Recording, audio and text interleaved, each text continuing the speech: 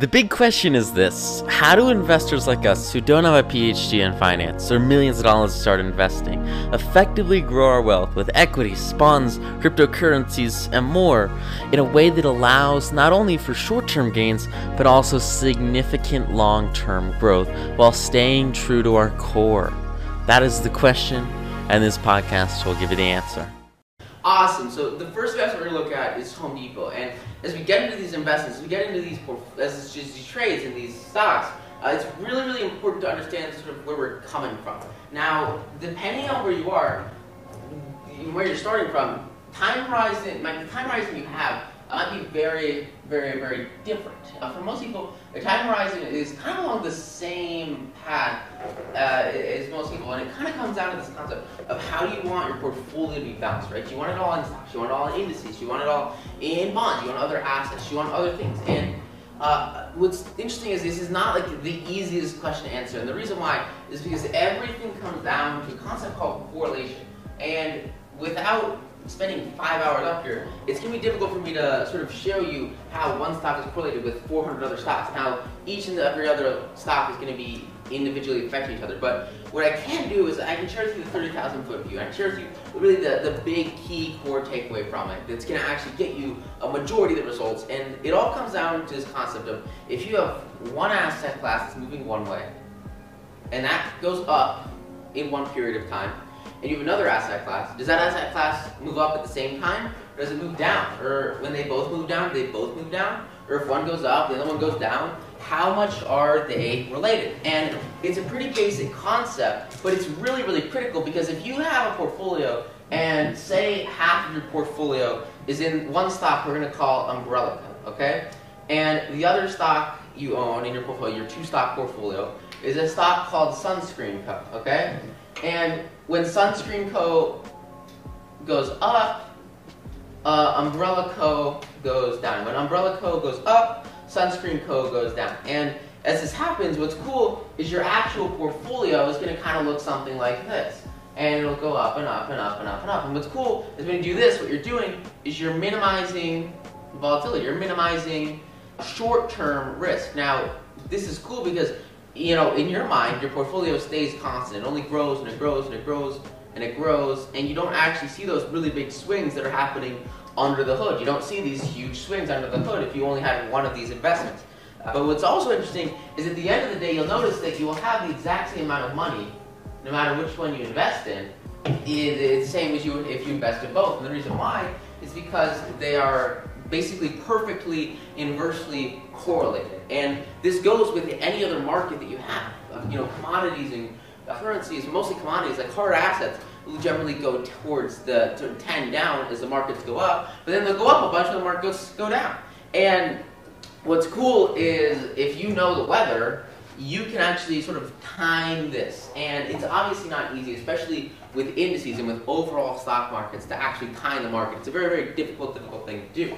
But if you're like half right and you decide that you're going to sell your umbrella stock here, and you're going to buy, or you sell your sunscreen stock here and buy the umbrella stock here, like you don't have to time the exact peak to make a bunch of money as they cross over and sunscreen goes down a bunch and umbrella goes up a bunch, maybe because it's summer instead of winter, maybe because a huge storm comes in for a month or so. And so that's a really important concept to understand going into this, because each of these investments, they're made not just because of potential upside, but also because of diversification, right? Especially when you're starting out, and I mean this when I was starting out, at least, you know, a year after, two after, like I didn't want humongous swings in my portfolio. Like I didn't want it to go up 20% one day and then down 20% another day. That's not what I was used to. Now nowadays, hell, I can have 30% swings in some of my smaller portfolios and be okay with it, because I know that the upside on those investments is hundreds, if not thousands of percentage points. But that's because over time, you know, you get used to things and you get better and better and better and better results, and those results lead to more confidence.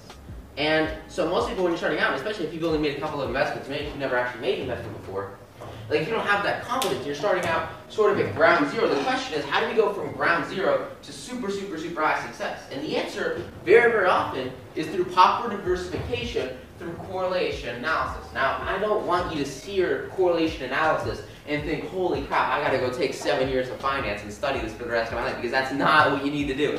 It's very, Very simple. All you want to do is go into any stock that exists. Here we have Home Depot. We have the chart. And look, there's a lot of random crap on this screen I do not want you to worry about whatsoever. There are a couple of lines here, don't even worry about it. There are a couple of D's here, don't even worry about it. There are a couple of indicators here, don't even worry about it. All I want you to do is click this plus button, and we can compare it to the overall market. And this is going to say we just push comparison and we add a line that represents the S&P 500, which is the SPY, right? Or the GSPC, and actually represents the index. And maybe we zoom in a little bit, and we can kind of see historically, if we kind of minimize this a little bit, if the market goes up, it looks like, you know, Home Depot stock usually kind of goes up a lot, but usually Home Depot stock goes up a little bit more than the market. Usually, if we're looking at, you know, percent returns, portfolios with a lot of Home Depot stock probably go up sort of following the trend of the overall market, which we're going to represent with the S&P 500. But you know, it's done pretty freaking well. It usually outperforms the market. If you look at it historically, ever since it went public and first started trading in like the 1980s, it's really, really outperformed the market. You can tell that because it goes up 20,000%, whereas the market goes up like 750%. And so that's one of the really great reasons that this would be sort of a good stock to start with, a good investment looking back. And as I first made this investment, is because over time it's historically done really, really, really, really well. Now you can also sort of add comparisons and sort of compare something like a retail ETF. And what we're going to look at a lot are comparisons to ETFs. Here's the XRT. This is the Spider S&P Retail ETF. And you know, Home Depot's a little bit in the industrials, a little bit in retail, but you can kind of see historically they have sort of followed the retail ETF until they broke out recently. And so this is a little bit of a simple exercise you can do, and all you really want to do is you want to click this comparison button in Yahoo Finance, and it'll allow you to sort of compare one stock to another, allow you to compare, specifically when you're comparing a stock to an index, what you're looking at is a number called beta, and you're going to see this as a 5-monthly average on Yahoo Finance. And basically what it says is if you've got Home Depot stock right here, you've got the market right here, what is the correlation between the two? And so you can see for Home Depot and the S&P 500, the correlation is almost perfect. It is almost identical. And the reason why is because it only looks at the last 5 years. And basically what that means, a correlation of 1 means that we're going to kind of draw a chart here, okay? And we'll have 1, and we'll have 0, and we'll have -1. So what 1 means is if we'll say this is the S&P 500, this will be the S&P 500 for all of them, okay? And then we're going to draw sort of our stock in this black color, okay? Now, if our correlation is 1, then if the S&P goes up 1%, we should go up 1%. If the S&P goes up, we should go up. If the S&P goes down, we should go down. If it goes up, we should go up. Down, we should go down. Up, we should go up. Down, we should go down. Now, this is true on sort of an overarching level of stock. This is why this beta number is useful, because it allows you to look at correlation on sort of an overarching level.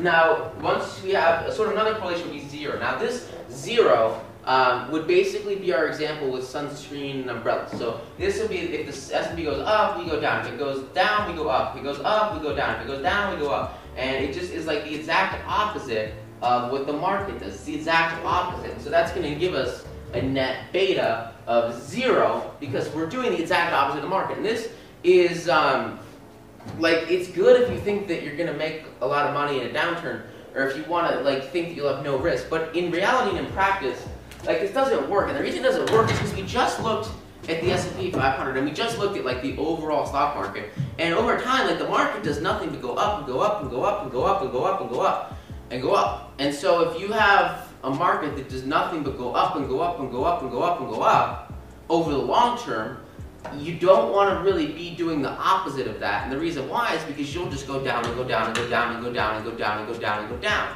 Now, this isn't to say that you shouldn't invest in stocks that have a beta that's like near 0, or as we're about to get to, less than 0. And the reason why is because with shorter term investments or swing trades, like, beta doesn't really matter. And the reason it doesn't matter is because most of those trades are going to be based more on technical analysis. And when you're basing something more on technical analysis, a lot of what we're like these key statistics, these core foundational concepts, they don't really matter as much, because what you're looking at is more so the actual price of the stock. You're looking at the actual chart. And when you're looking more at the chart, it doesn't really matter as much. All I'm doing is sitting here and just looking at Home Depot without any comparisons, without any fundamentals, and I just kind of know that these guys make and they sell sort of like standard retail home goods and other kinds of like industrial goods to consumers. Like, I can look at this chart all day, and it's not going to matter if I know about these little numbers here, if I know what their beta is, if I know what their correlation is. Like, if all I'm doing is trading off of the price level, and all I'm doing is saying, wow, this is a pretty interesting like W-ish kind of thing, and I might add another indicator here. I might look at the Bollinger Bands and actually see that during this little period right here, it hit the top, and then it bounced, then hit the top, then it bounced. Not a perfect setup, but if all I'm doing is looking at setups like that, if all I'm doing is looking at candles, I don't actually care about the underlying stock, because I know that I'm only going to hold this position for maybe a month or maybe 2 or 3 months, and I'm playing it based exclusively on the price. And so when you base more of your trades on technical analysis, what happens is pretty interesting. You start to move sort of away from actual fundamentals, and instead you move towards looking at the overarching price. And we're going to see a couple of examples in this portfolio where we actually base trades way more on technical analysis. But for this investment with Home Depot, this trade was not really based as much on technical analysis. And the reason why is because there was such a well-known huge beta. Oh, by the way, before I forget, a beta of -1 basically means that if the market goes down, or the market goes up, you're going to go down. If it goes down, you're going to go. So this, what we just drew here, would actually be a beta of -1, because with a beta of 1, right, you're mimicking the exact performance of the comparison indicator, which for this beta, for your iPlanes, the most common beta is going to be compared to the S&P. So with a 1, you're going to be perfectly correlated to the actual S&P. With a -1, it's going to be the exact opposite. That was my fact. -1 is the exact opposite. A 0 is actually really simple. It's what you would think it is. Like, no matter what the S&P does, it just, basically the stock is flat and does nothing. You're never really going to see a stock with an exact 0 beta, but you will see kind of some energy stocks and some more quote-unquote safe investments in the utility sector. And those stocks will have a beta that's closer to 0. That'll be much less than 1 very often. And so that's sort of that. So anyway, coming back to this investment, it's really important to understand what you're investing in at a core level. It's really important to understand like why this company deserves to make money. And a lot of people, what they do is a very simple strategy, very simple technique. And they think like, would I buy things from this company? And so for many people, the answer to that question is, I go to Home Depot all the time. And for many people, the answer is, if I see people that need help repairing their home or they need something new in their house, I see them at Home Depot. And so of course they are a business. Of course they're a good company. Of course they make money. And that's sort of a really simple, like intuitive, this sounds like a good company, I see them make a lot of money, and therefore I invest in this company. And this is where a lot of people start off with when they start investing in anything. They think, oh, I drive for Lyft, I should buy Lyft stock. Oh, I shop at Nike, I should buy Nike stock. Oh, I subscribe to Netflix, I should buy Netflix. And this is how a lot of people start out. The reason why is because it's very basic, very simple, and it works in bull markets. It works when everybody's going up. It works when sort of everything's growing, because you can really get into almost anything, and if the market's good enough, it's going to carry you up. But when it sort of starts to fall apart is when you start to have difficulties, you start to have challenges. And when maybe instead of 100% of the stocks going up, you have maybe 5 that go up consistently, but then a couple of them start to go down. A couple of them don't do as well. And that's why when you make different investments, you obviously expect that there is going to, at the end of the day, be a group that goes down, there's going to be a group that goes up, and you want to have more stocks that go up than stocks that go down. And that's sort of the core of a portfolio when you aren't 100% sure of what's going to happen, when you're not 100% confident of like how these investments are going to move. Like if you don't know with certainty that like these 4 stocks are going to absolutely crush it for you, or these are going to be really bad, you should ignore those, and you're starting out not 100% sure, like I was 100% sure. Like no one's 100% sure. No one, especially when you're starting out, it's tough to kind of know where you're starting at, and so you have to start somewhere. And so when you're starting somewhere, it's really critical to sort of have a little bit of this diversification so you can learn the game without risking your entire portfolio. And what's cool is what this lets you do is it lets you kind of run away from a trap that a lot of people fall into, where they use like fake investments or fake money to start learning about investing. Because at the end of the day, and in total reality, you're not going to achieve this confidence that we're looking for, and you're not going to actually become more comfortable with your investments if you don't put your ass on the line. You don't actually put your money in a portfolio. Now, you don't have to have a huge position. It could be a $5 investment. It could be a $20 investment. Like, that's not a big deal, right? That's like your lunch, right?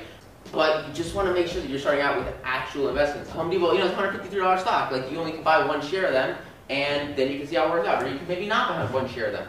Or at least it was 153 when it got in. But, you don't have to put everything in the line, but it's really important that you start out with your investing. Start out actually putting it in, because the psychology behind it is so critical. So, with that said, I'm talking about how I actually got into this investment. So, the first thing I want to kind of disclaim here is that these statistics are going to be like years and years and years out of date of when I got into these investments. And the reason why is because like I got in a while ago, and so they've obviously changed. So they're not going to be sort of as useful as if we were, in a time machine going back in time. Now, unfortunately, I do not have a time machine, but I still kind of remember a really big chunk of everything that went into these investments, and so I think we should be solid. So the first really big thing for me was the PE on Home Depot. The PE used to be a lot lower from what I believe. And what's cool is if you want to look at some of these core statistics, if you want to look at some of these fundamentals, and you want to sort of see how a company is moving, there are two really special tabs in Yahoo Finance that you can use. And these two tabs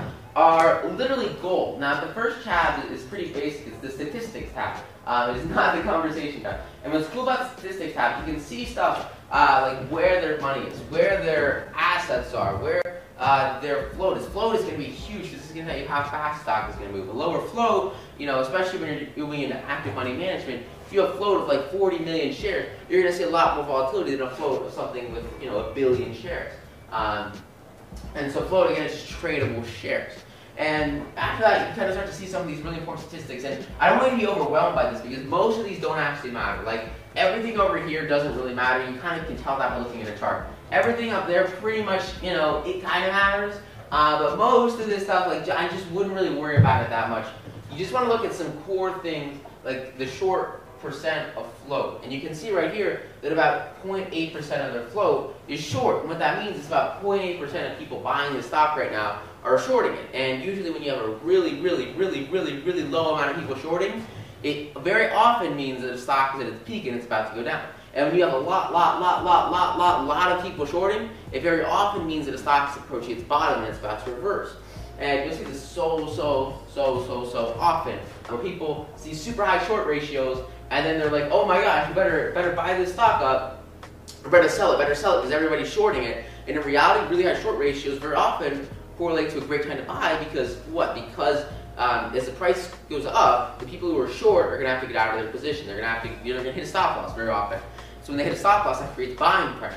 And what's also interesting is this concept that the majority are usually wrong. The majority usually don't really know what's going on. And so you'll have like this big group of people that are saying one thing, and very often, and so much, you actually realize that the minority, this little small subset of people, the ones who aren't part of that really big short float ratio, the ones who aren't part of the humongous sellers, are the ones who are actually correct. And I remember I kind of learned this a while ago. I remember making one of my first investments where you go through one of these stock in this math class, was buying NVIDIA stock. And it was one of the first investments I had ever made. I was getting in, and because of that, it was super overweight in my portfolio. I had no clue how to diversify. I had no clue what about correlation was, and it was like I just had it was a bad portfolio weighting. But I had a good chunk of my portfolio, a quarter of it in NVIDIA stock. And at the time, NVIDIA was at say $100, and I sort of bought into the stock, and I had held it for about a month or two. And at the time, I was sort of learning about this game that we're getting into with technical analysis. And one thing I was learning about was a concept called a downward wedge. Now, For those of you who don't know, a downward wedge is basically where you have a stock, and the stock kind of runs up, and then the price consolidates into this downward wedge. We have this line right here, we have this downward line right here. This downward wedge is literally gold. It is absolutely phenomenal. And what happens is you have this breakout point right here where it breaks out the downward wedge. And what's cool is with swing trading and with long-term investments, these downward wedges almost exclusively and historically always mean that the price is going to go up. And usually the price will go up a minimum by the amount of this run-up right here. So you take this run-up and you add it to the top, and that's usually kind of what you can expect the price to go to. These are really, really phenomenal little chart patterns you can see in the charts. The only little difference for active money management is when you're looking at really active like 90 new trading, those downward wedges could go up or down, so you have to be a little bit more careful. But with long-term investments, they pretty much exclusively mean that the price is going to go up. But for me, the challenge was, I was learning about this, I was learning, and I was looking at all these sites, all these numbers, all these statistics, and there's a lot of stuff out there that just doesn't work. There's a lot of stuff out there that's just wrong. And I remember I was reading all these different sites about like technical patterns and setups and just stuff that was like, looking back at it, flat out wrong, but I didn't really know at the time. And I had all these people, and they were telling me about how this setup, how this downward wedge was actually bad, and how it meant the stock was going to go down, and how it was super awful. And so I just want to frame you kind of coming into this, like that's sort of what I was exposed to, which was totally wrong, but I didn't really know any better at the time. And so I remember I was going to school, and my mom, she dropped me off at school. I couldn't drive yet, and as I close the door, I have my backpack, I'm walking to the front door of the school, and I realized, like, oh my gosh, I left my phone in the car. And the reason I was freaking out was because, like, that day was the day that NVIDIA reported earnings after the market.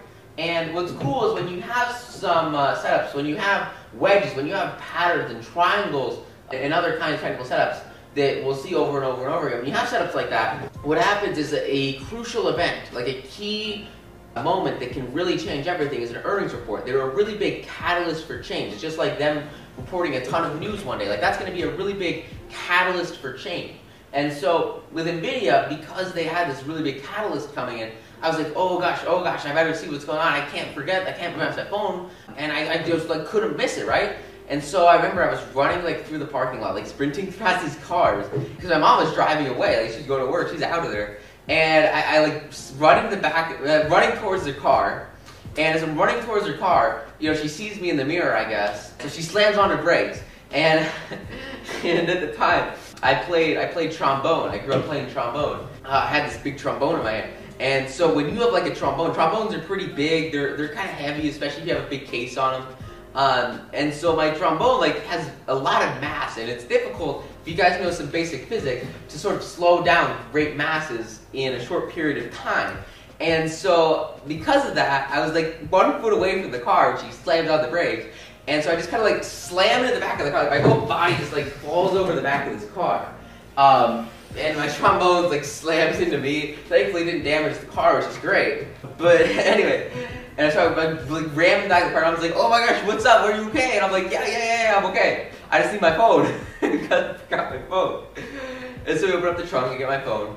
And I think having my phone that day changed my life. And so I get it, I bring it to school. Throughout the day, like, I could care less about the crap we're learning. I could care about stocks. So I'm just looking at my phone all day, looking at what people are saying about NVIDIA stock on the news and stuff. When I grew up, and most people grow up, they think like the news is like the godsend. And what the majority of people say, which is usually, this is like the news, this is the media, is like the best thing ever, and it's got to be correct, and it's so smart, and this is what everyone needs to know. And so I'm reading all these articles and all this stuff on finance, and everyone's saying like, the NVIDIA is gonna crash, it's gonna do awful. Because like we said with this little triangle setup, you remember there's that really big run-up before the wedge, and that's called, a bull flag when you have that big run-up. And over the past couple of months, throughout the first year, NVIDIA stock over the past year had gone up from $30 to about $100. I mean, their stock had literally tripled. It was phenomenal. It was just huge growth. And so when that happens, you're going to have people that are like, this is terrible. But it was like every single article I read, like out of the 40 or 50 articles,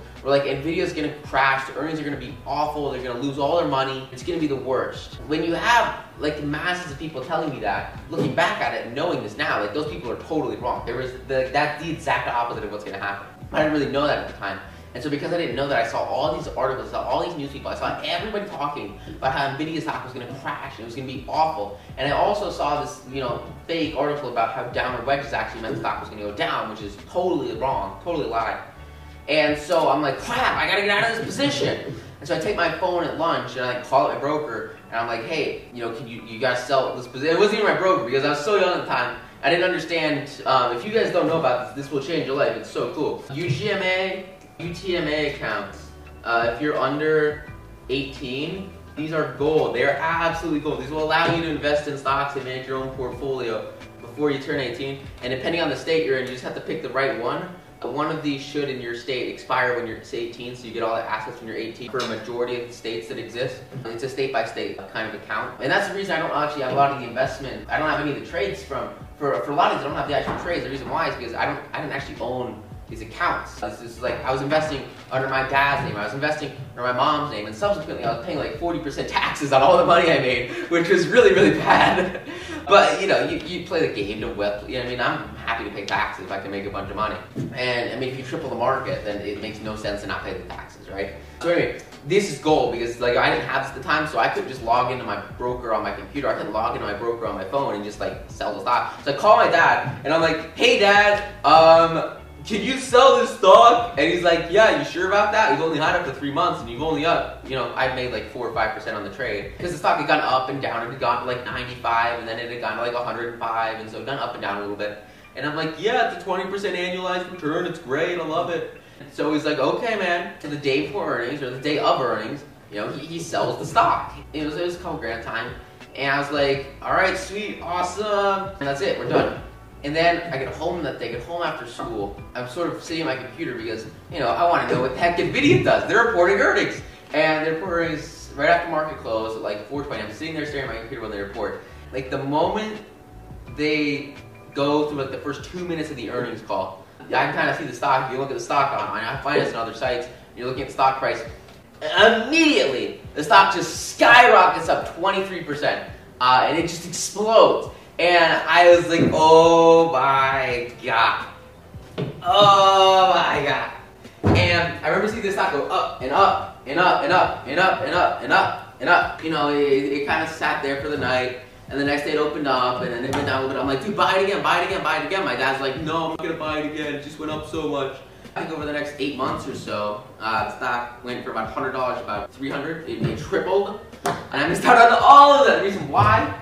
Because I followed what the masses were saying. The reason why is I followed sort of what the news, what the media saying. I understand this concept that in reality, in almost every single situation, what you're going to actually see alongside the power of technical analysis is the minority of people are the ones who are actually right. And so that's why it's really critical to take sort of this different approach when you come to these investments. And especially if you look at this number right here called short percent of float. If you have a very small amount of people shorting a stock, it usually means it's about to go down a bunch. And if you have a very large amount of people shorting a stock, it usually means it's about to go up a bunch. So that's sort of the big takeaway. And it's actually, there was a really giant move in Tesla recently, they quadrupled. And you kind of tell beforehand because their short ratio was like 9%. And people are like still shorting it. And I'm like, dude, are you serious? You need to go against that. That is not true. And to give you a frame of reference so that you can look at this statistic and you can look at this and understand it. Because when I got into this investment, I saw this really, it was probably about a 4% short ratio when I got into this investment from what I can remember. About an average range you can kind of expect with this short ratio, the short percent of float short percent of float right here, is usually from about 0% to usually about 70%. And anything over 7% is ridiculously high and insanely crazy. Usually that's a really, really strong factor. Now, when I'm sharing with you these factors, it's not like there's only one reason to get into an investment. There are going to be like this pie, right? This pie should have like 3 or 4 or 5 or 6 different reasons that you actually buy a stock. It shouldn't just be based off of one reason, usually. And when you're starting out, it should almost always never be based on one reason. But once you get really good, you can play with the rules a little bit. But if you're starting out, you should always make sure that you kind of have multiple reasons to get into an investment. Because if you have maybe only 1 or 2 reasons, and one of these reasons gets disvalidated and doesn't work, then you might be in a really bad position. You might have to take a small loss. if you don't have other factors that are actually showing you that this could actually be a good investment and that turn out to make it a good investment in the end of the day. And so that's kind of the big takeaway. So anyway, yeah, definitely a really great thing to look at here is short percent of shares outstanding, short percent of float. They're about the same. You gotta look at this short ratio. This short ratio is just the number of trading days it would take to cover the amount of shares short. Usually anything from, you're gonna see a range from like 2 to 7. But it's a little bit less reliable. I would usually look at the short percent of float because that's more reliable and it translates across stocks a lot better. And so this is sort of, again, the statistics tab. Now you find it's got a lot of really great information. Basically, all I look at on this page is the short percent of float, which is phenomenally useful. And some of these other statistics you can kind of look through and you kind of understand them. They're pretty useful too. But another thing that you kind of want to look at is a number called dividend payout ratio. Now, you notice that Home Depot pays a pretty solid 2% dividend right now, and it's pretty sweet. And a number you want to see here is the payout ratio. So you can see that they pay out 50% of their net earnings as the dividend. That's what this dividend payout ratio of 50.8% is. They pay about 50% of the net earnings as the payout ratio. And so, like they pay that to the shareholders. So every quarter, when you're holding the stock, you're going to get about 2.4 divided by 4. Every year, you're going to get 2.4% back just in free cash just for holding their stock, which is pretty sweet. And so that's that's dividend investment because you get free money holding your stock, and that money comes from the money that the actual company makes, which is pretty sweet. It's pretty dope. So that's the payout ratio. It's really, you want to just see this number. You'll see sometimes companies, they have like 13 or 14% dividends, which is absolutely insane. And then you'll see the stock, and the stock just goes down and down and down and down and down and down and down. And usually when that happens, these payout ratios are going to be over 100%. These payout ratios are going to be like 200%. Or 140%, and that is not a stable business plan. You cannot have your payout ratio at 130%, or else you will literally suck out all the money that the company has. So obviously you want to see these in a sustainable range, and this will come into play a lot more in bigger companies. Bigger companies like Home Depot that are more established are going to have higher payout ratios and therefore higher dividends than maybe something like a startup. Like a startup and or maybe smaller companies or small caps, they're going to have a payout ratio usually of 0% because they're usually not going to pay a dividend because usually they want to reinvest all the free cash flow they have into the company. But with a more established company, they don't really have as much to reinvest in. And so instead, this dividend shows that they have an incentive to sort of give back to the shareholders. And what this usually means in practice is that larger companies are going to yield lower returns that are a little bit more consistent, a little bit less volatile, and a little bit easier to understand. Whereas smaller companies will generally yield higher returns in capital gains, but maybe less in dividends. And I see a lot of people that get tripped up over small companies that don't have dividends, and they're like, I can't invest in that company, they don't pay a dividend. But then the stock goes up like 500%. So really, like if you're constructing a portfolio that you're gonna hold for the next 40 years and you wanna have dividend income, like you know who you are and you're gonna wanna get into dividend stocks, and that's totally cool. But for most investors, like, I mean, I can make a 4% dividend or a 2% dividend in like 15 minutes of trading on a Tuesday. Like it's not that difficult. And so for most investors, what you wanna focus on is capital gains. What you want to focus on is growth. Like I said, I bought this for $150, they're like a $250 stock right now. Like that is much more than a 2% dividend. So usually you're buying a stock for the stock. You're buying a stock with the expectation that it will go up or it will go down if you're shorting it, or depending on what instrument you use. And this dividend is usually just like a cherry on top. It's usually just like, oh, that's nice, that's a cool thing, I really appreciate that. But it's not like a requirement. And by no means should it be a differentiator between two investments. What it can show is how established a company is, which is great for understanding the investment you're getting into. And it is nice to have free money. Like, I'm not gonna lie, it feels good to have that money come in just for doing nothing. But it's usually like it's not critical. And if you do get it, I would highly recommend that most brokers have an option where you can reinvest your dividends. Highly recommend that you reinvest your dividends, because what it's going to let you do is have your growth curve go compounding and compounding and compounding and compounding and compounding, because you always want to be reinvesting your profits. At least the majority, I mean, most of the profits you want to reinvest as much as you can, because the more you reinvest, the more growth that you're going to have. Now there's another number on here that's very, very, very important, and this is book value. And you can calculate this book value all by yourself by taking the number of assets the company has and subtracting the liabilities they have. So assets might be something like cash, assets might be something like a factory, might be something like a store, and liabilities might be something like debt. Liabilities might be something like, well, it's usually debt, so debt, it's usually debt. So you're gonna have total assets and total liabilities. Like on a year-to-year basis, that might include stuff like payroll or whatever. But basically, you want to look at like, if you sell everything in the company, and you sell all the assets, and then you get rid of all the debt, how much money is each share of the company worth? And that's going to be determined by the accounting, right? So the number of assets minus liabilities.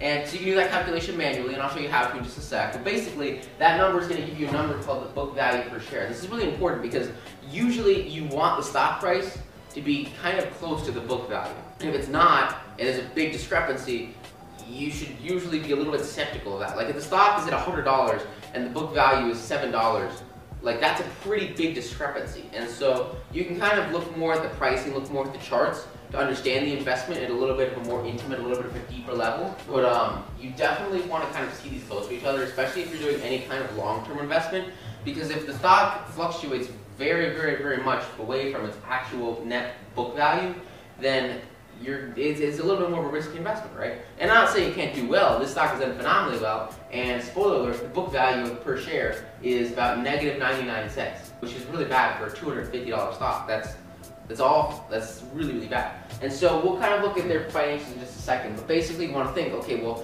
why would their book value be so low? And for this company, the reason is pretty obvious, is because they're in retail, right? So retail is very capital intensive. They have a lot of liabilities. They have a lot of debt for all their stores, for all their real estate.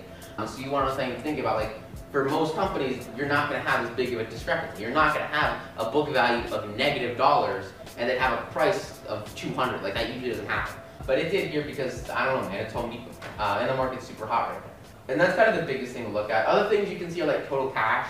And that's, if they're $1 billion company, you want to see at least, a couple billion in cash. Like, that makes sense. But those are kind of the big things that I kind of look at here. You can also look at stuff like return on equity, return on assets. See, they have a 9,000% return on equity. I don't really know what that means, but it kind of looks good and it kind of sounds like a good thing. I wouldn't recommend going too deep in any of these because, again, each of these individually aren't going to be that big of a deal. But you want to see collectively, like, does this look like a good company? And just use kind of common sense. Like, they make $110 billion in revenue, and the revenue per share is $100. Like, that's pretty good. Their quarterly revenue growth is like 4%, 3.5%. Like, that's pretty good. And so you just want to use kind of some common sense when you're looking at these fundamental indicators, looking at these fundamentals of like what the heck a company's worth. And if the fundamentals look good, especially for long-term investments, like for an active trade, you're not going to look at this ever. You will literally never see this page for a stock that you're going to hold for 5 minutes or 20 minutes. Often, if I have a stock I'm holding for like 2 months, I won't even bother looking at this. Sometimes I will, but most of the time, I just want to make sure the company won't go bankrupt in the next 2 months. As long as they won't go bankrupt in the next 2 months, I'm cool trading their stock for 2 months. But if I'm going to hold something for a couple of years, like with this investment, then you kind of want to understand at the core level that this is some kind of competent company, and they have, a pretty solid reputation. I mean, like I said, their market cap is literally $270 billion, a couple $100 billion. So you want to make sure that that is a well-supported number. And the way you can do that usually is by coming over here to the financials tab. This financials tab is literally gold. You're going to see so much here that is absolutely amazing. Now, the first thing you're going to see is actually something you're going to see on basically every single page for this stock, and it's this magical little chart over here that shows you their earnings for the past 4 quarters and the next coming quarter. And what's cool is you can see if they're beating earnings and they're making a bunch of money, or sometimes these might be red bubbles, and you can see that they're missing earnings and they're losing a bunch of money. And usually, if stocks are beating what people think they're going to make, and they're making more money than people think they're going to make, they're going to go up a bunch. And if they're making less money than people think they're going to make, and they're losing money, and they're not beating earnings, and they're making red bubbles all over the place, they're going to go down, right? I mean, it's just basic logic. Because you have to remember that these prices and these assets are based off of public perception. Stock prices are basically solely based off of public perception. And so people think it's going to make $4 a share, or $2 a share, and it makes $1 a share. Like, they're not going to do well in most cases. And similarly, if they're making much money, they're going to do really well. Now, what I don't want you to do is look at this chart and look at Home Depot and see the earnings report for the next semester or the next quarter and say, oh, well, if they lose earnings, I'm going to sell, or I'm going to sell before earnings and trade before earnings because I think if they beat earnings, they'll go up a bunch. If they miss earnings, they'll go up a bunch. Because in reality, that's just not true. And what I've seen over and over and over and over again, the earnings reports, unless you are a psychic genius and you know the industry better than anybody else, which you can definitely do if you do enough research, for 95% of situations, earnings reports are 50-50 guesses. And like we talked about earlier, if you have a 50-50 guess, you bet 100 on heads and 100 on tails, like that's not going to be a sustainable way to grow your portfolio over the long term. And so with these earnings reports, you really don't know what's going to happen. And when I say 50-50, what I don't mean is like there's a 50% chance it wins and a 50% chance it loses. Because here's the interesting thing that not a lot of people understand. It actually doesn't matter whether the stock beats earnings or misses earnings. I have seen literally thousands of stocks report earnings over the past couple of half decade or so. And what happens is really interesting. They report earnings and they make X much money, and then people start reading the earnings report, and then people that have billions and millions of dollars in the stock will decide on one little scrutinous detail of the earnings report, and based off that one little scrutinous detail, they will decide whether to buy or they will decide whether to sell. And so a stock could beat earnings by 40%, and if people at the top don't like one little scrutinous thing about the earnings report, they will sell the shit out of it and the stock will fall down 8% even though they beat earnings. Similarly, if a stock maybe misses earnings by 10% or maybe by 4%, something a little smaller, and then everyone reads the report and these guys with billions of dollars say this one little detail looks really, really good and we see a lot of future prospects for growth here, they're going to put all their hedge fund money into that stock and buy up boatloads of it and the price is going to skyrocket even though they didn't beat earnings. So here's the deal, you can't really predict that. And so these earnings reports are 50-50 chances, not of them winning or beating it or not beating it. They're 50-50 chances of how much the stock's going to, if the stock's going to go up or if the stock's going to go down. With a stock like Home Depot, this is a bigger company, these guys are swinging about 5-10% on a good earnings report. And so 5-10%, like, that's pretty solid for people that are making, 10% a year. If you can predict that, you can make a lot of money. But most often these are 50-50 plays, and because of that, it's usually like not easy to time earn. It's just if you can do it, if you really know the industry, you can really try to do it. But it's usually about a 50-50 play that's not going to work out particularly well, particularly consecutively, very consistently. And so if you don't have that consistency, it's really not a great thing to base your investments off of. But what's cool is you have income statement, balance sheet, and cash flow up in Yahoo Finance. And those three are literally gold. Okay, so let me kind of walk you through where these numbers come from, because it's important to understand that these aren't numbers that actually get reported like directly to Yahoo Finance. What happens is, if you want to understand a company at a much more deeper, at a much more intimate level, this portfolio has like, 17 stocks or so in it. For about, I would say 9 of those stocks, because I'm holding these investments for a significant period of time, what I did is I went to Google and I looked up company name, annual report. And so for this Home Depot, I believe I read about a quarter of the report for Home Depot, because I got the information I wanted out of the first quarter of it, but usually I read the whole thing. For Home Depot, like I looked up Home Depot annual report, and I clicked Home Depot Investor Relations page, and then I read the annual report. Every single public company has to have these annual reports. These annual reports are literal gold mines, and they also publish them on a quarterly basis. But really what you want to read are the annual reports, because they have most of the juicy information in them. But these numbers coming from the annual reports and the quarterly reports, but if you're looking at a year-by-year basis, these numbers are coming from the annual reports. So these aren't numbers that are just like getting made up out of thin air. These are numbers that are coming from the companies themselves that are publishing their data, publishing their statistics, publishing their money to the SEC and to the market, right? And so this is really kind of where these numbers come from. And you can see stuff like revenue. You can see stuff like cost of revenue, like how much they're spending to make their money. And then gross profit. You see these guys, you'll notice all numbers are in thousands. That's something that you're going to see very, very, very often. As you start to look more into annual reports and actual companies, you're going to see in almost every single company, all numbers are going to be in thousands. So just take the number and just pretend there are 3 more zeros on it. Unless, of course, you're looking at super big companies, which are like legitimately crazy. The companies like GE, companies like Apple, they're going to go berserk and they're going to put all numbers in millions on all their reports because they just freaking can. So sometimes, like, there's a small chance all numbers will be in millions. There's also a small chance if you're dealing with a really tiny company, the numbers will just be in normal numbers. But a vast majority, like 99% of the time, your numbers that you're seeing here are going to be represented in thousands unless they're like a percentage or something like that. So you can see they made 110 billion in top line revenue, and their gross profit was about 40 million or 40 billion, right? You're taking 40 million or 38 million and you're multiplying that by 1,000 and you get 40 billion.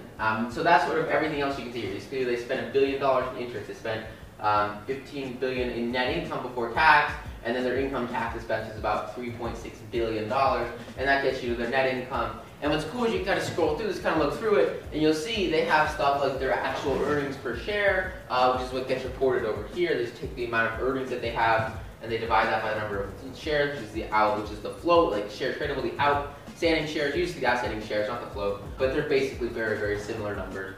And that's what you're going to see on this first page here. Basically, the big things to see are just like, does this company make money by looking at the top line?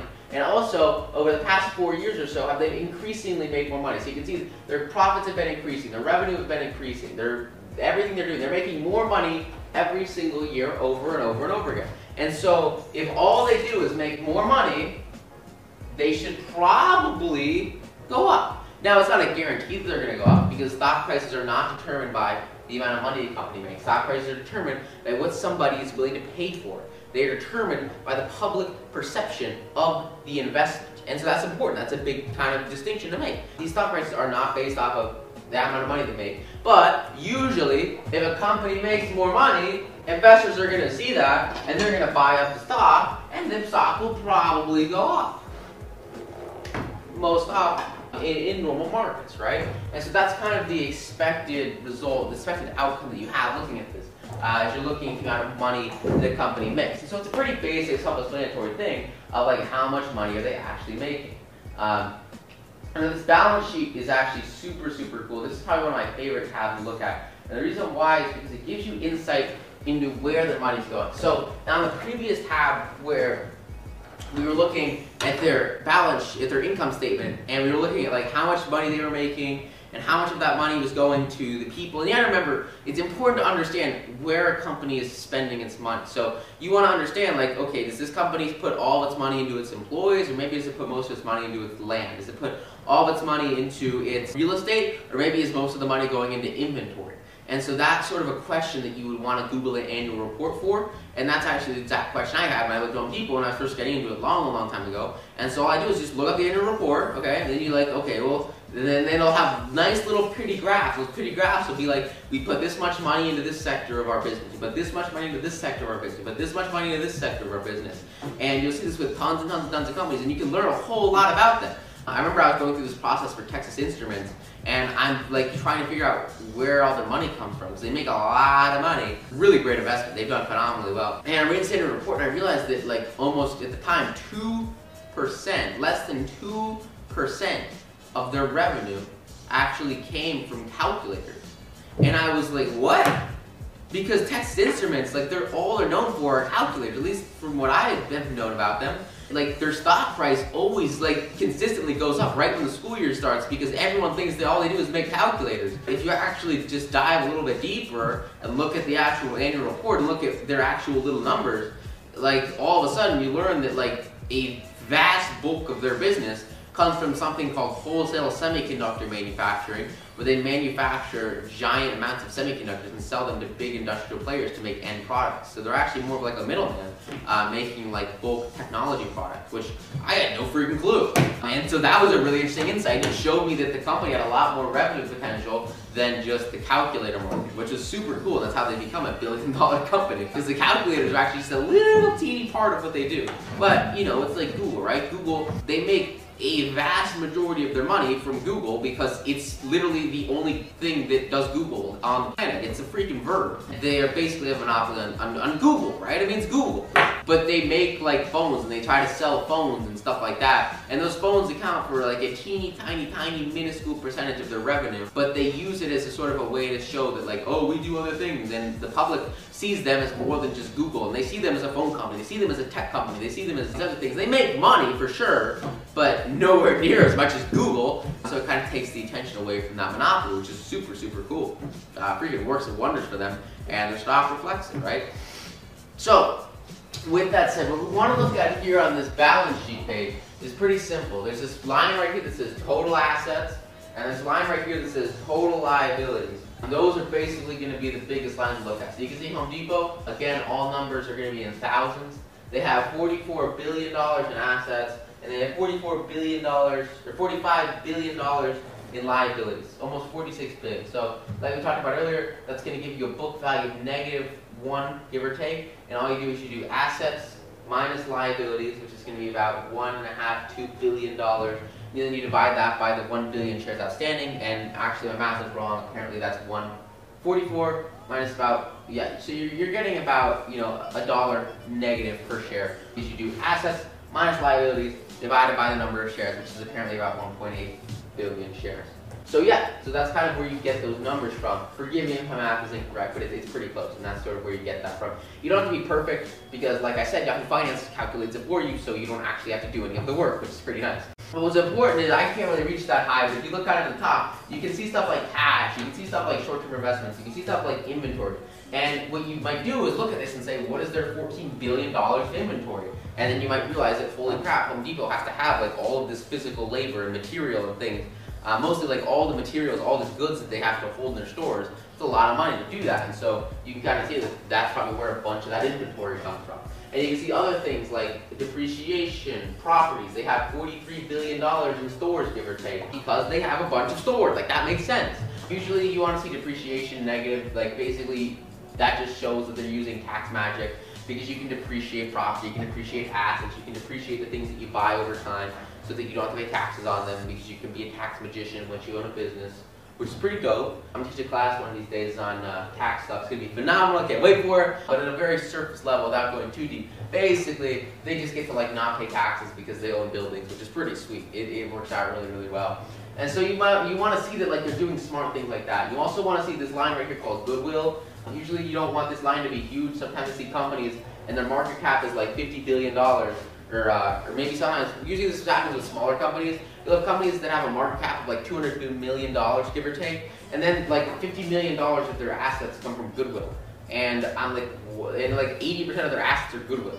So that's kind of usually where you can tell that something sketchy is going on with their accounting, if this goodwill number is absolutely massive. Usually this is stuff like branding, this is stuff like trademark. Maybe it's stuff like a new acquisition that they haven't really bounced into their books yet. But you know, $2 billion for a company that's making $110 billion in top line revenue is pretty reasonable. You just don't want to see this number be absolutely massive. And then besides that, you have stuff like other long-term assets and non-current assets. Here we see about $26 billion in non-current assets. So this is kind of where, again, you would kind of want to dive a little bit deeper to understand like what they're actually buying. These guys, you know, it's probably stuff like their buildings, or you know, Home Depot. It's a pretty capital-intensive game they're playing. But again, you just kind of gotta walk through this. You kind of look at stuff like revenue, look at stuff like accounts payable, look at stuff like taxes, and understand that you know they've got $8 billion in accounts payable. Like somebody's gonna have to pay that money, right? And so you kind of want to understand that. So accounts payable is probably one of the other big things besides debt that factors into total liabilities. And besides that, I mean, that's pretty much it. You've got liabilities, you've got long-term debt is the big one, you know, $27 billion. And so that's really the big thing to take away from here. And then here at the bottom, all they do is they just kind of break down into stockholder equity and common stock and retained earnings, and then they break it down for the individuals. It's basically like you've got the value of the company, and then you've got the book value, and then the difference between those two is the stockholders' equity.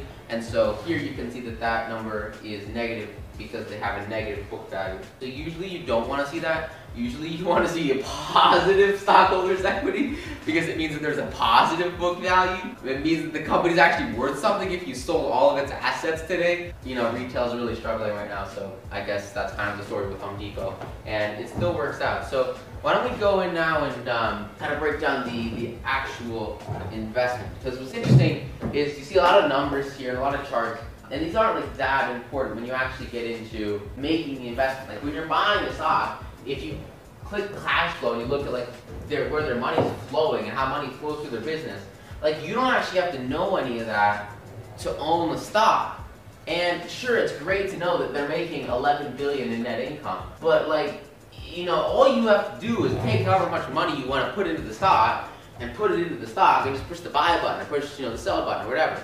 And really, that's kind of what matters, right? That's the key factor that you want to focus on. Is not necessarily, you know, all the fine details. You'll learn about these fine details over time. Like, it's important to understand that they're spending $6 billion a year on dividends. It's important to understand that their working capital is about $10 billion every single year. It's important to understand that they're spending about $300 million in stock-based compensation. But at the beginning, like, it doesn't really matter for you to know that they're depreciating their company's assets by $2 billion a quarter or $2 billion a year, because in reality, like, all you care about is you want to buy the stock, and you want it to be worth more at the end of the period, right? And that's really all it is, and that's really the key. Let's kind of shift over now to how this investment actually played out, and kind of bigger than that is looking at the actual foundation of why you buy. Now, most of the investments in this portfolio actually came out and we started making those investments at about the same time, give or take, just because that's kind of when I was investing in this portfolio.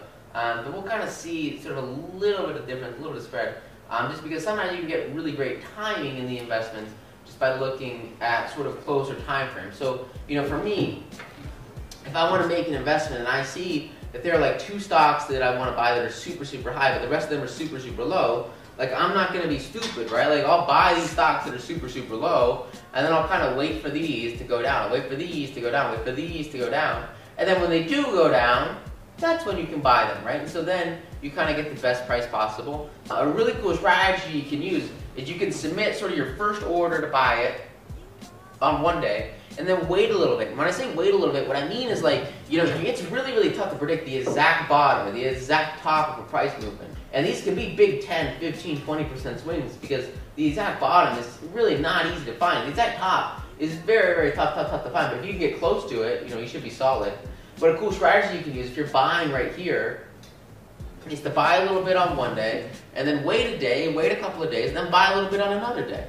And if you're holding a stock for 10 years, like, it makes sense to wait a couple of days between entry points, because the stock can keep on going down, and you can buy it at a lower price.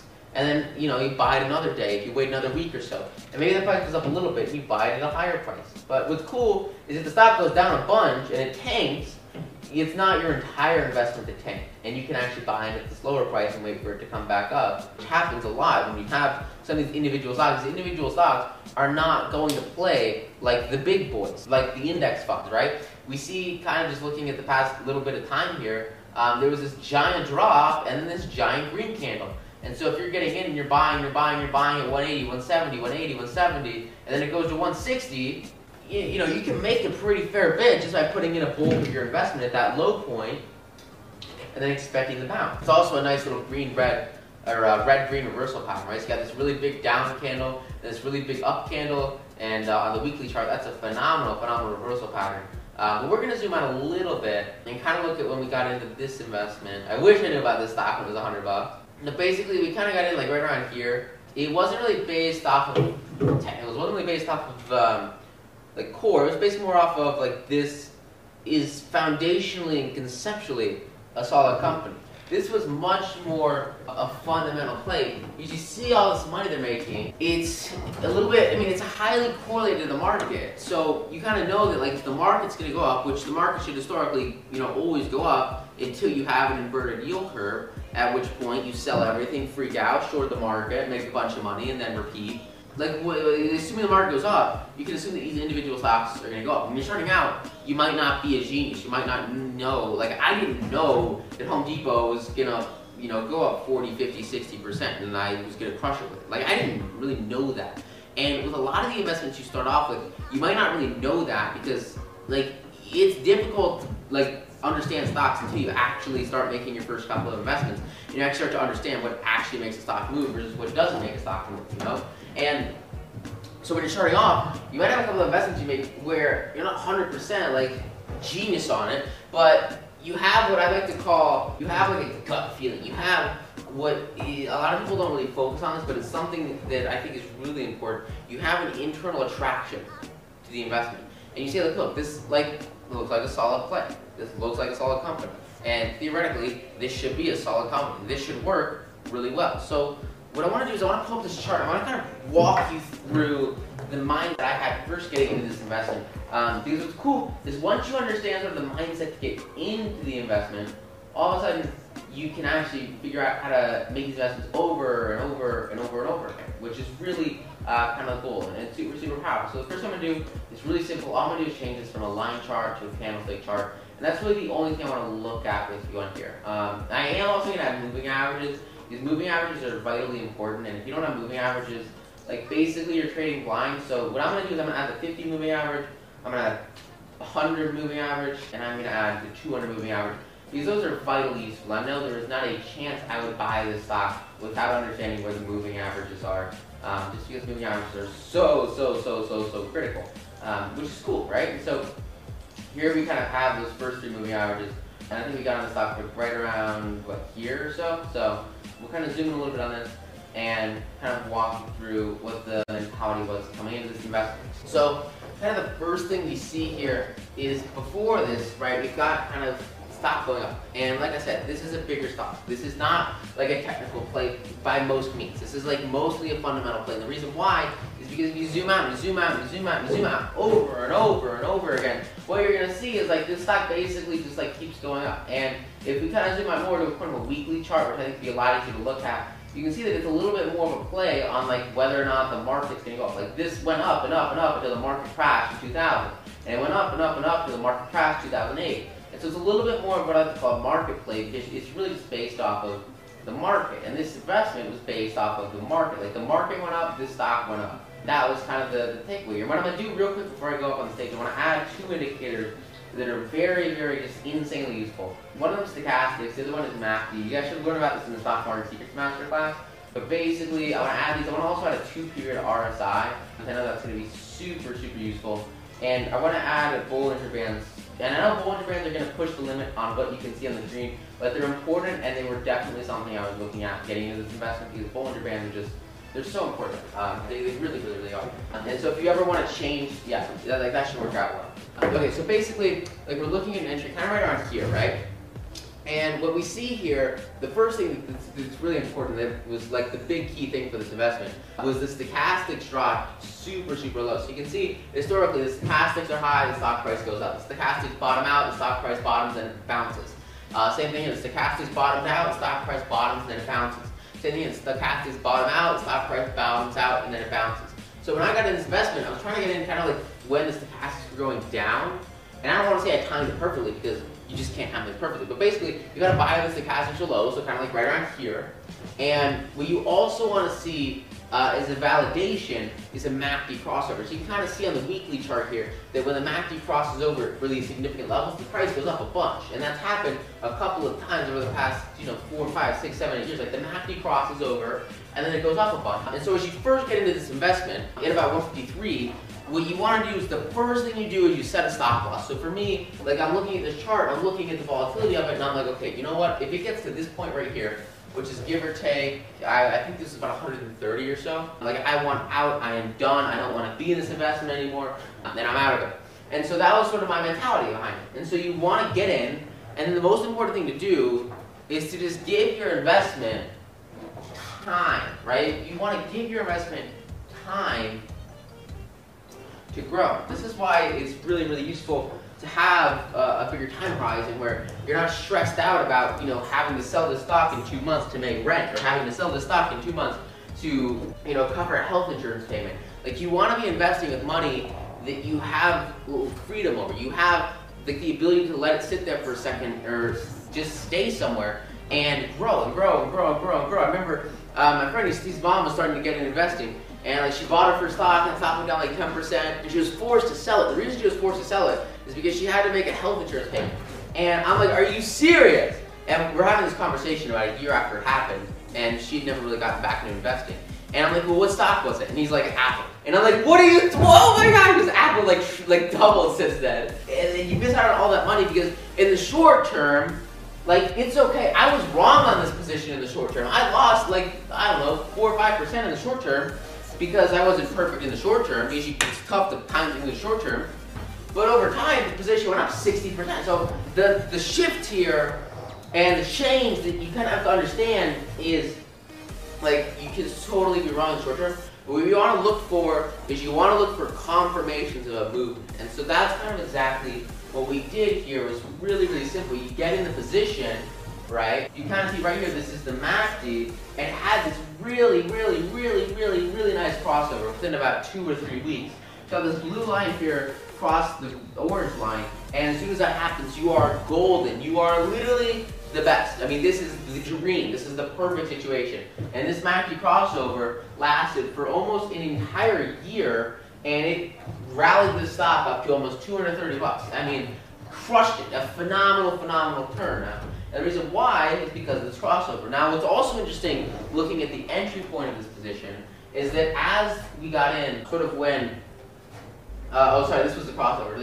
That was in the past. This was the crossover right here. So you can see there was the crossover right here, which is when we got in right here, and then that crossover pumped it up for, give or take 20-30%.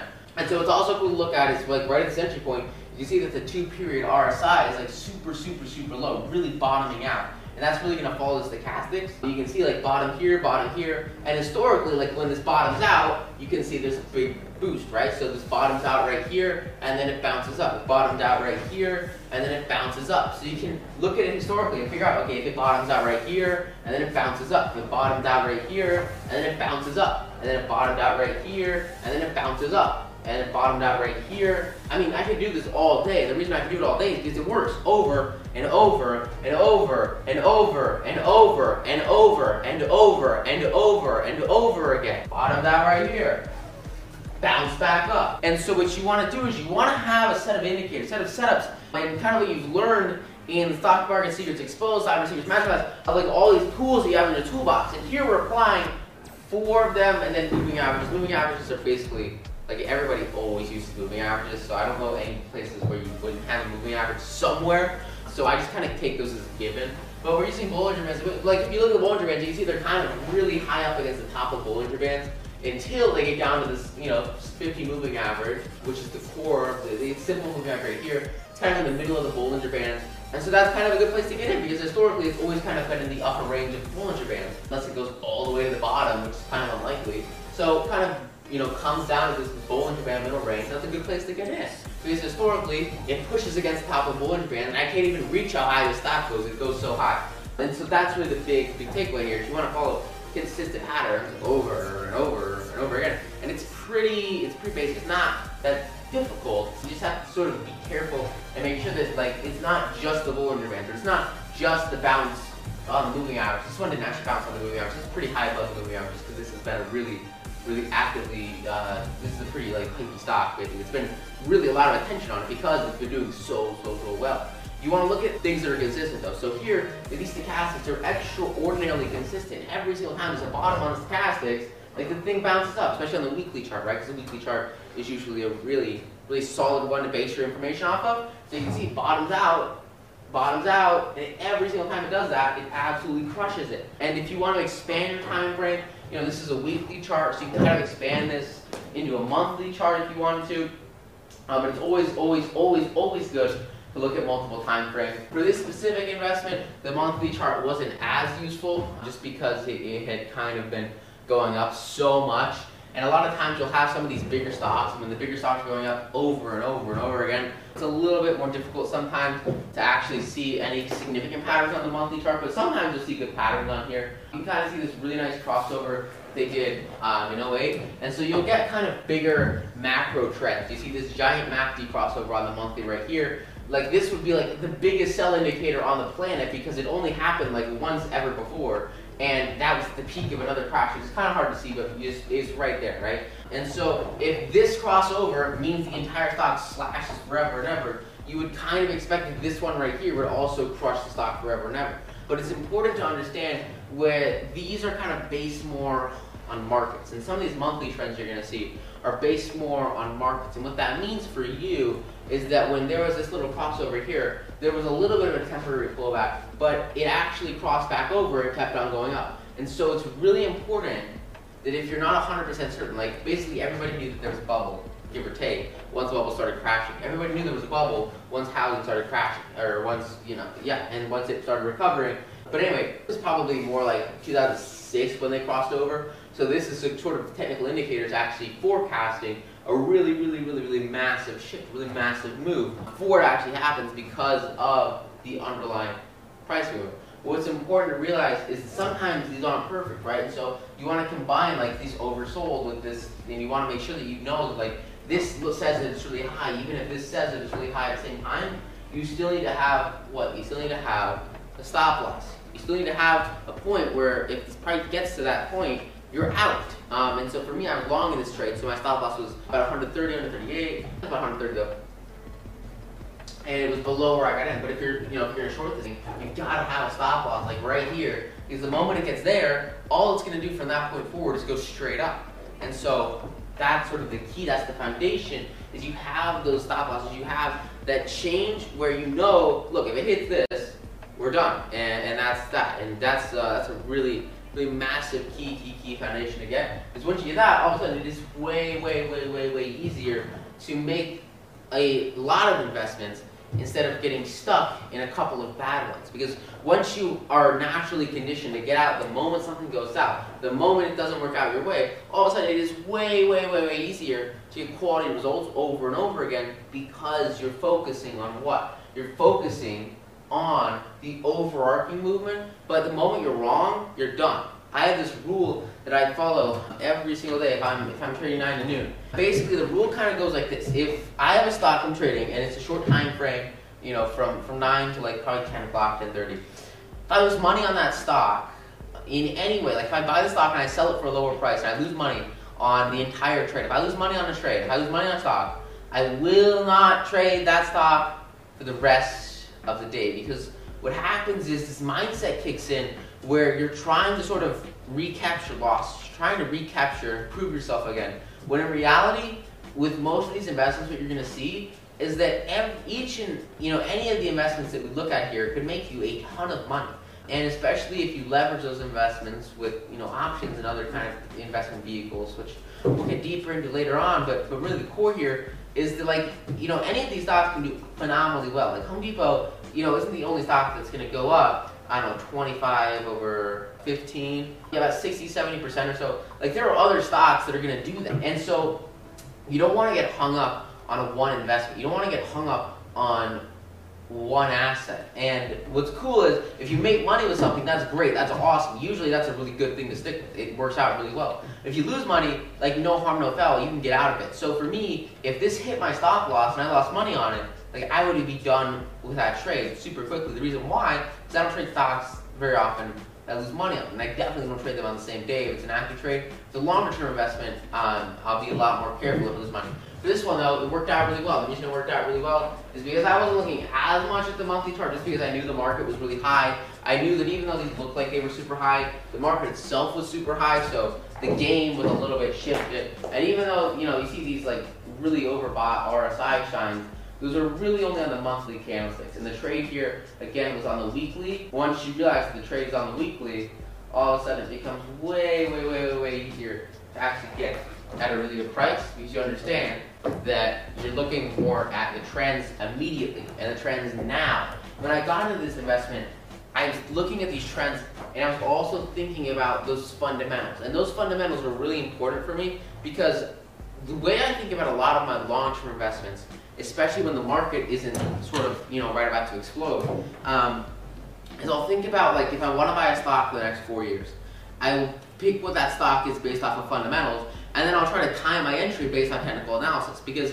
while it's difficult to time markets, it's ludicrously easy to time individual assets. It's ridiculously simple to time individual stock by following technical analysis. And so, I picked in my mind using the fundamental factors that we just looked at. This looks like a pretty good stock. I think there's a lot of people shopping at Home Depot. I think Home Depot is going to do well because people buy a lot of things from Home Depot. And I personally know a lot of people that go to Home Depot. I see a Home Depot very often, and people are going there a lot. I just have if you know at a fundamental level you want to buy a stock, what's cool is you can use short-term technical analysis, and now you're buying it at a discount to what everybody else is paying for it, and you're getting in sort of at the best time possible, instead of trying to buy it at the top and then getting in at 280 or 240 or 230, and now you're only making 15% versus making almost 70% on that same investment.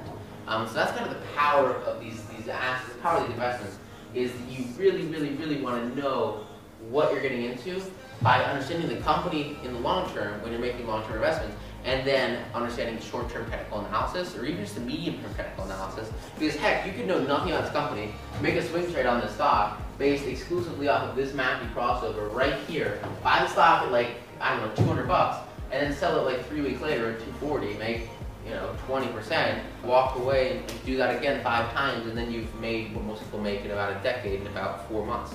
And it's a pretty freaking phenomenal strategy, and it works really well. And the reason why it works really well is because all you have to do is realize that a minority of your results are going to come from, or a majority of your results are going to come from a minority of your trades. And if this trade takes you 4 months, 3 months, and you make in that trade what most people make in 3 years, like you're set. Usually you can't really predict like going into a trade. It's really tough to know exactly how much you're going to make on these overarching long-term swing trades.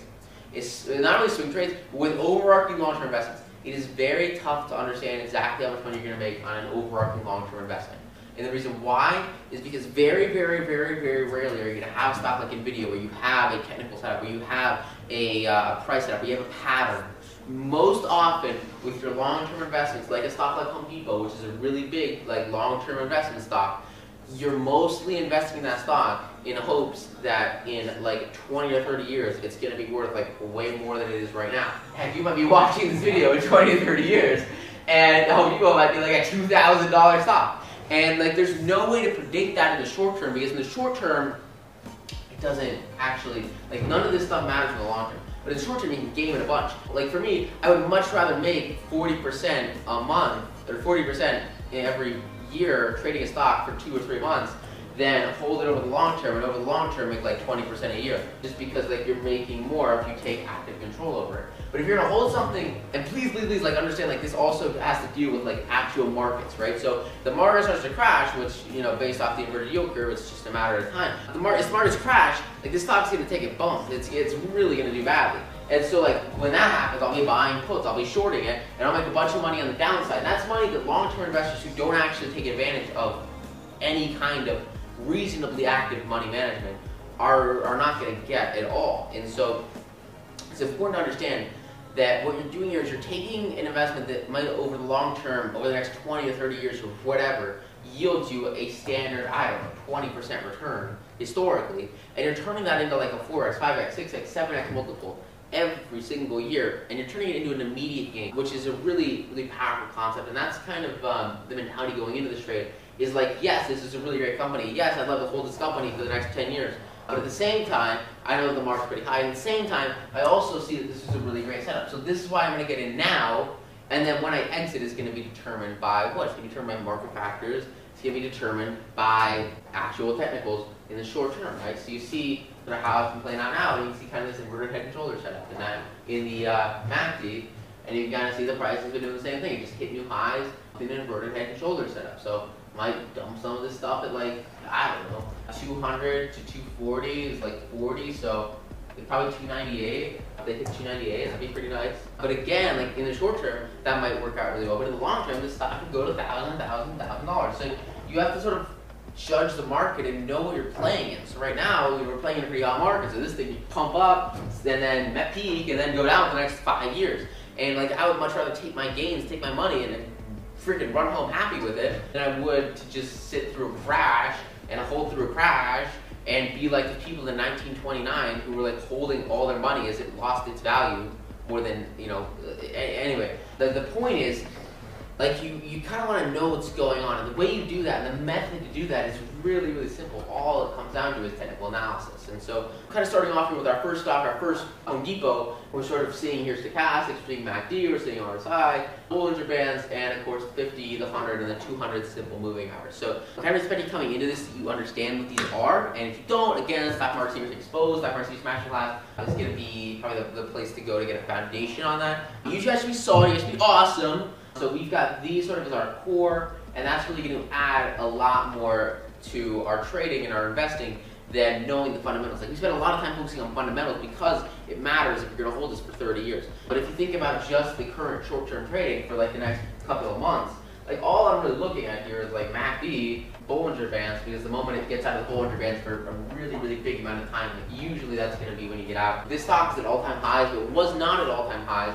I would be mapping a source support resistance levels to time my entries and my exits off of as well. So that was Home Depot. Really kind of great investment. To be honest, it's just performed really, really, really, really well. Everything we're going to be looking at in this portfolio is straight stock, straight equity. They're all long positions because I don't think I knew how to short when I started this portfolio. So that's our first position here in Home Depot, and a lot of really foundational golden principles go along with it that we get a ton of value. So with that said, we get a ton of value out of this module. Go out there, apply it, absolutely crush it, and I will see you in the next module. Thanks. Bye. Hey, this is John. I hope you enjoyed the podcast episode. Now listen, if you want to get more stock market secrets and really understand the fundamentals and advanced techniques of investing straight from a hedge fund manager, then go to 9tonoonsecrets.com and claim your free copy of my bestseller 9 to Noon so that you can go from 0 to 100 in personal finance and master the investing markets.